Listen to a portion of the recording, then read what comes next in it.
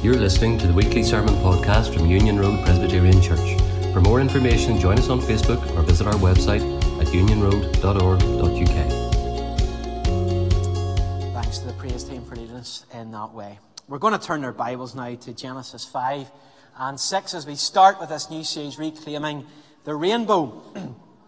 I don't know how you're feeling about yourself today. Some of us are concerned about the pimple that's appeared on the end of our nose from nowhere. Some of us are worried about the fact we're carrying maybe a bit too much weight. Maybe others were concerned about how we were pulling into the car park today, or the clothes we were wearing, or there's something we're always that little bit self-conscious about. All of us have a view of ourselves. And it would be easy to come to church on the first Sunday in November and think that we have our problems here, but then the Bible's out there somewhere and there's no connect in any way whatsoever. Well, I want to illustrate for you in Genesis chapter 5 that is not the case. First of all, notice with me in Genesis chapter 5 today, humanity, it's all about real people. Real people. Of course, there are lists. It's a big list of names. But those names had faces and homes and addresses and families and children or elderly parents, people with spots on their noses, worries in their minds, work to go to, smiles on their faces, or tears on their cheeks. Genesis 5 is a list of names, but from Seth to Lamech, each one held hopes and dreams for their lives just like we do today. Genesis up until this point has been a staggering introduction. We've got the cosmic introduction to the excitement of creation. We've got God speaking the world into existence. And then suddenly we come to the crash in chapter 3 where sin enters the world. But here in Genesis chapter 5, it reminds us of something critically important right at the outset. Have a look at verse 1 and you'll see what I mean. God created mankind and God made us like God. I find that absolutely staggering today. God created mankind and God made you and me like Him. Let that settle in your hearts today. Let me say directly from the youngest child who's sitting here today or watching at home on their TV or their laptop, you were God's idea. God dreamt you up long before you appeared as a little bundle. You were made like Him. And to live and to make and to build and enjoy and to smile and to feel and to love and forgive just like God. God made you. And we often say that almost as a patronizing way to our kids, but it's fact. God made you. Everyone sitting here today is in the image of God. God made you. And something else that we need to get our minds around that's really helpful here in this day and age. For I know some of you are struggling with this either in school or at home or in your family. Look at verse 2. And He made us male and female. God made you to be a boy or a girl. God chose to make you what you are. God chose it and gave that to you as a gift. And whether you've got brown or blue eyes, you're taller or shorter, you're good with animals or machines, good at maths or art or music, or better at cooking or running or writing, we were created by God. Like God. I think we need to hear that today. We are not just some random acts of scientific chance that crawled out of a prehistoric swamp millions of years ago. We are people created by God. Your life matters. Your life really matters. And that's why the rest of chapter 5 really stings. It really hurts. A group of mates and I used to play a game every Saturday, 5 p.m, whenever all the football matches used to be played on a Saturday, not in this nonsense of Thursday nights and Monday nights. It was 5 p.m, the results came through, and you sat and you listened to the radio as all the results came through. And you could tell by the intonation in the newsreader's voice what the score was going to be. Let me give you some examples. West Ham United 2, Liverpool 0. You could tell. Now here, you can play along with me on this one.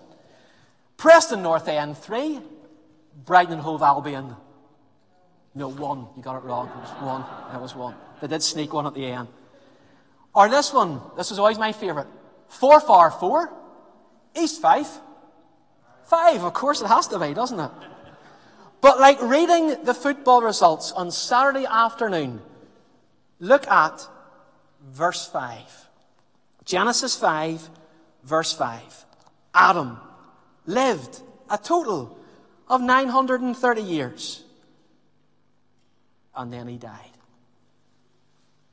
And that's the repeated refrain all the way through this chapter, isn't it?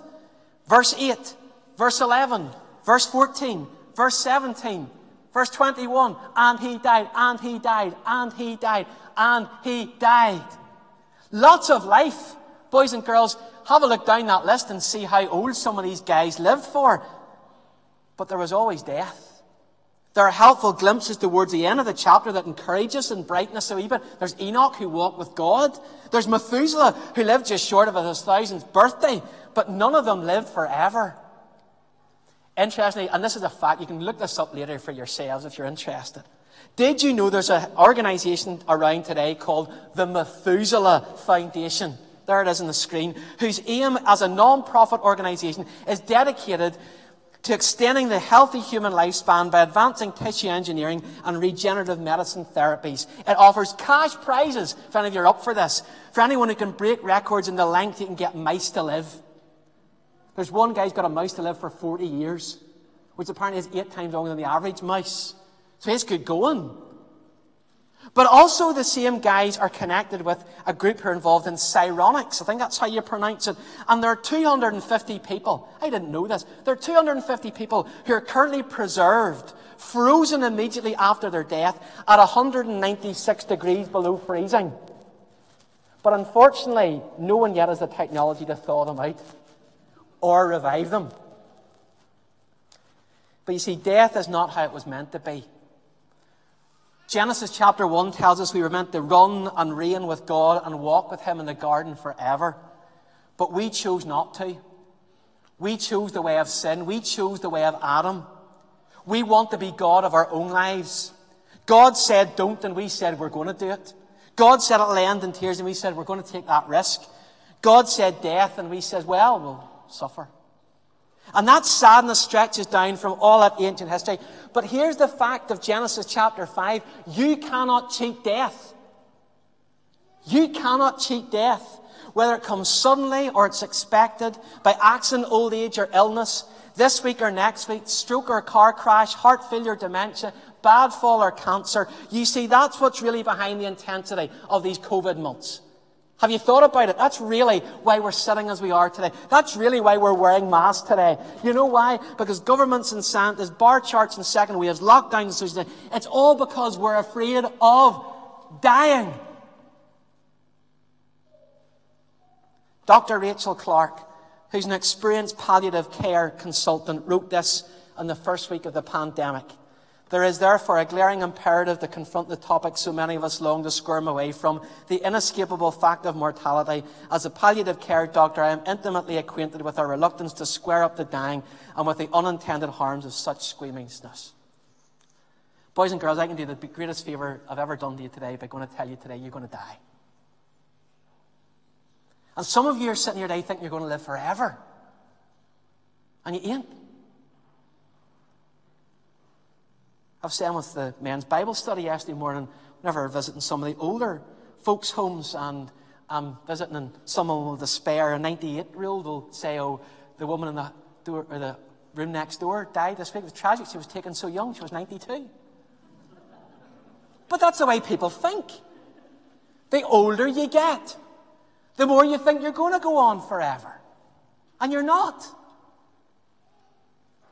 But that's why I needed to say what I said at the start. You matter to God. You matter to God. Your life is a gift from God. You need to get that in your mind first before we deal with the death part. And that's why death hurts us. And death stings because it robs us of those relationships and it robs us of the people that we love. Death hurts. Genesis 6. Then we go into it, we sidestep into Genesis 6, and we read there about depravity, this rebellious sin.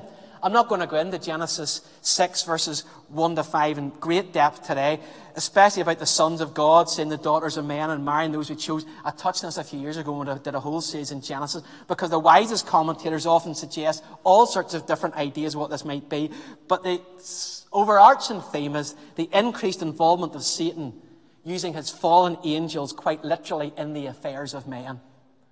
If you want to read more about it, have a look in 1 Peter 3, 2 Peter 2, or Jude 6, and there you'll read more about Jesus preaching to the spirits in the afterlife who had been waiting for Noah, but they did not listen. So just as Satan the deceiver had been cast down from God's presence, luring Adam and Eve into this deadly trap, they had seduced God's most prized creations, humanity, people like us, into sin. This garden paradise of Eden, he's up to his old tricks again. He comes in all sorts of ways. And Satan wants to destroy us because we are God's. Because we are his most treasured possession. Because we are the highlights of his creation. Satan has us in his sights. He wants to do all he can to target us. That's what these Nephilim are all about. You read about them later on, those verses 3, 4, and 5. These Nephilim, known as these giants of men, they're renowned for their brutal force. This was a culture that had been infiltrated by Satan, where violence was celebrated, raw power was rewarded, the ability to see and take any woman they wanted was the norm.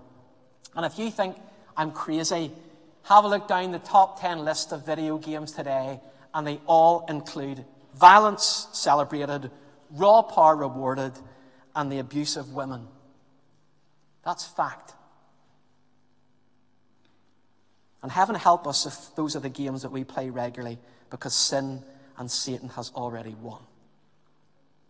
Satan was still hatching his evil plots and seeking to destroy, smashing all that was good and pure and praiseworthy.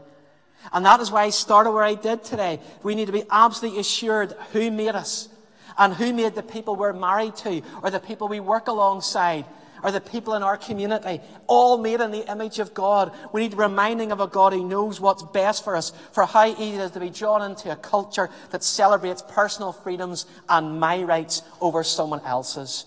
But as we read on in this chapter, the biggest challenge is not from the wriggling snake. It's not from the lips of Satan, but it's from our own personal sin. Let me make a statement today that I hope will stick with you. Sin is always an inside job.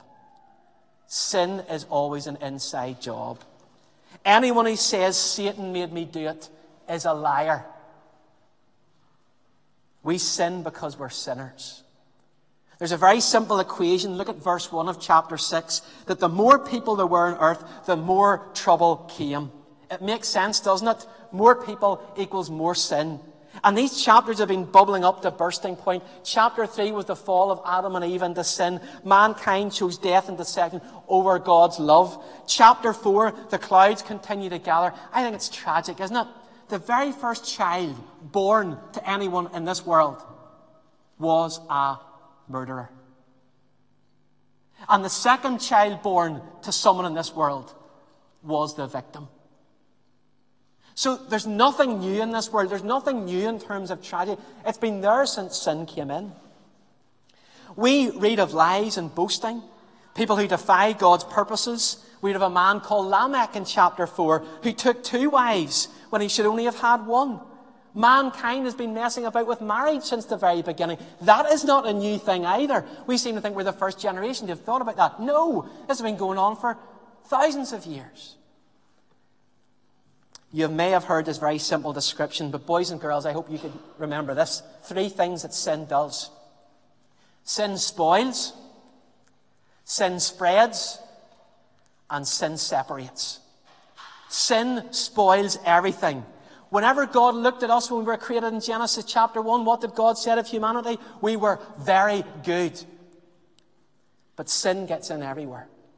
And sin spreads everywhere. It's in your heart and mind. It's in the life of your children and your grandchildren. It's in the selfish grab of a toy, the tantrum over wanting more. There is no nation that is sin-free. If there was an hour rate of infection with regard to sin, it would be multiplying every day, any number of times. It's the most deadly and rampant disease. And sin separates. Sin enters our lives and creates divisions between husbands and wives, Parents and children, work colleagues and church members, colours of skin, neighbours and friends. Sin drives this inexplicable wedge between people. Sin ultimately separates us then from God.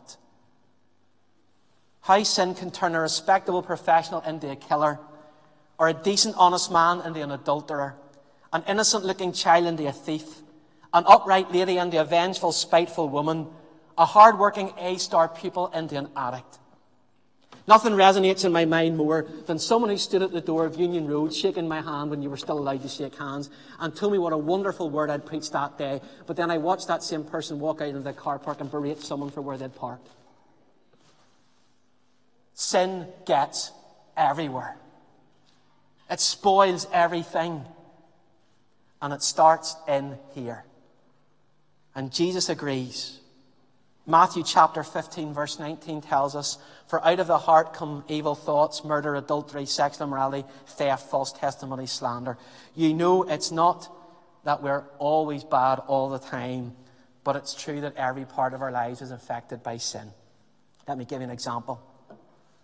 If I was to offer you this freshly opened bottle of water, seal's just broken, and you were thirsty, and you were to take it, but the thing I hadn't told you was an hour before, I had wiped around the end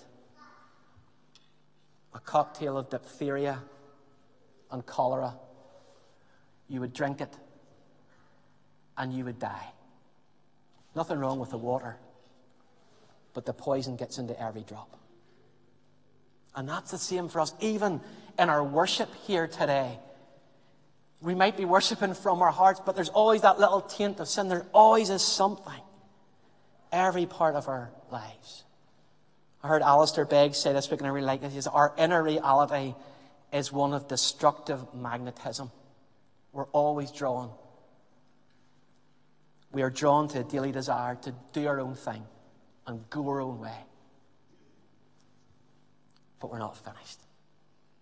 We need to be reminded of our God, the one who works through his rescuing activity in human history. That's where we're going to finish today. We read in Genesis 6 verses 5 and 6 that in seeing the state of the world, the Lord was grieved. Man's sin did not take God off guard, but it hurt him to the very depths of his being. It's the regret of someone who loves deeply, and God feels the tragedy deeper than anyone. I want you to hear that today. God feels the tragedy of sin and death deeper than anyone. The words that are used here in verse 6, deeply troubled, are that of sadness that are reflected in at least 3 other parts of the Bible. One of them is in Genesis 38, where Dinah's brothers hear that Dinah has been attacked. She's been raped, actually. And they are deeply troubled. Well, you can imagine their response. This sister, their only sister, who they love deeply, has been attacked, and they're deeply troubled within. It's the same 2 words that are used of David's reaction whenever his son Absalom dies. He was deeply troubled. Anyone who's lost a son or daughter, deeply troubled. It's the reaction of Jesus as he stands at the tomb of Lazarus, where he was deeply moved in his spirit. And what are we told there? Jesus wept.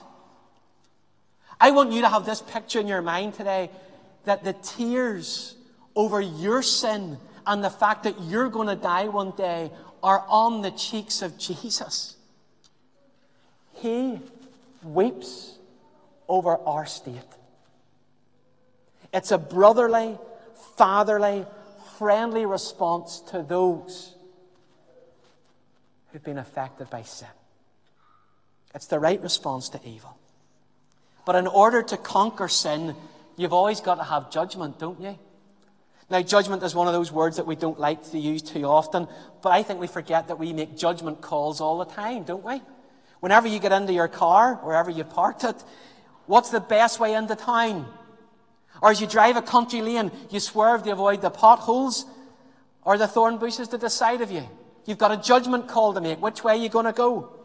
Or for family or friends, we make judgments over when's the best time to call them. Are they at work? Will they be at home?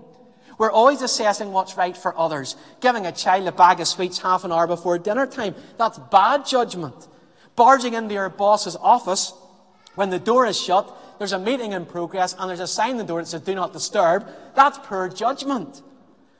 Booking a 2-week cruise just last week for around the Caribbean this Christmas sounds very nice. But that's a pretty bad judgment call, isn't it? So as God is the one who created us, He knows what works best for us. His judgment upon us is right. The world needed a thorough cleansing for sin, and sin cannot be taken lightly. If sin spoils, it's got to be dealt with. Genesis chapter 6, verse 7, we read of God's plans. He's going to wash the world clean, literally. There's going to be a deep clean of the world. So there's no evidence of that left. But see the glimmer on the horizon as we're introduced to Noah and hear of God's grace. Look at verse 8. We read, but Noah found favor in the eyes of the Lord. Better translation that's on the screen would be, but Noah found grace. I love those 3 words. Noah found grace. It's the first time that grace is mentioned in the Bible. The very first time. So that makes it significant. And encourages us that where sin is found and where judgment's coming, there's always grace available. No matter how bad things get, how regardless the evil that surrounds us, or the evil that we've done within us, or the guilt that trips us up, God's grace is always there. Noah made that discovery. It says Noah found grace. And he looked outside of himself for help because Noah knew his own sin in the midst of a sinful community. And he found grace in God. Earlier in chapter 6, we've heard how the author describes God's regret, his blotting out of sin. And then we've got Noah. And all of you know how I love these words and the word plays in the Bible. But look back at chapter 5, verse 29, where you don't need me to explain it. It's there for you in black and white. Noah is given the name that means comfort. Noah's name means comfort in trouble, rest in restlessness. In other words, though all of us deserve punishment for sin, there's always a comfort available in our troubles.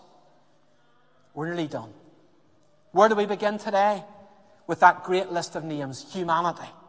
Every one of us from Adam onwards has this pattern. Listen to the pattern. Born, live, die. That's the pattern of your life and mine. Born, live, die. But how does the New Testament begin? If you were to crack open the very first chapter, Matthew chapter 1, what are you confronted with there? Well, lo and behold, it's a list of names. It's a list of people. One after another, a great list of names who were born, who lived, and died. But the very last name in that list, in Matthew chapter 1, is Jesus, who enters into humanity. And Jesus is not born, live, dies. Jesus is born, dies, and lives. Jesus put a huge, great big spanner in the works of death to clog it up and stop it so that it would have no grip or hold on those whose faith and trust was in the grace provided by this God. He rises again. And he died, and she died. Will not be the end for us. Because Jesus says in John 14, verse 19, because I live, you also will live. Oh, I long that that would be the story of your life too. That it would not be in the here and now, but it would be in the life to come. Earlier this week, COVID-19 took much-loved comedian Bobby Ball. He was one half of the double-act Cannon Ball. He made a name for themselves in the 1980s on ITV. He was still working and he was still doing pantomimes until earlier this year. And no one who was personally acquainted with Bobby Ball would have been in any doubt about his very active faith in Jesus Christ. Bobby had been a wild and unpredictable person, but in 1985, at his peak, he met with the Reverend Max Wigley, a Christian chaplain to the entertainment business. And despite his newfound fame, Bobby knew that something was missing in his life. This is what he says. Max and I talked for what seemed like hours. Amidst the tears, I poured out the hurt, fear, and guilt that had loaded me down for so long. We prayed and I handed my life over to God. It didn't seem odd. In fact, it felt like something I should have done years earlier. There's some people sitting in Union Road today, and you've got hurt, and you've got fear, and we've all got guilt. And I think lots of us like to shove away the fact that we're going to die. But you will only live after death if you believe in the one who conquered death and now lives. Are you longing for true rest? Do you feel despairing about life and death? True comfort in Genesis 6 was to come through one man, Noah, but an eternal comfort can rest only be found in Jesus Christ. He is the only one who can bring us through the storm of God's judgment at death. Folks, today, won't you come back? Won't you join with me again? If you've drifted even for some time, come back to that place where we can find true peace. The one who keeps us safe through the storms of life, through the troubles yet to come. Friends, it's only in Jesus' death will the despairing find rest. Oh, how long that you find it there too. Let's pray.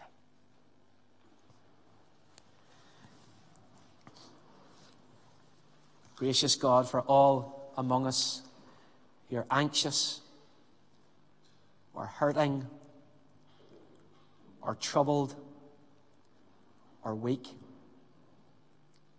for all of us who are guilty and ashamed, we thank you for this Jesus who's put a spanner in the works of death and overturns it by his risen life.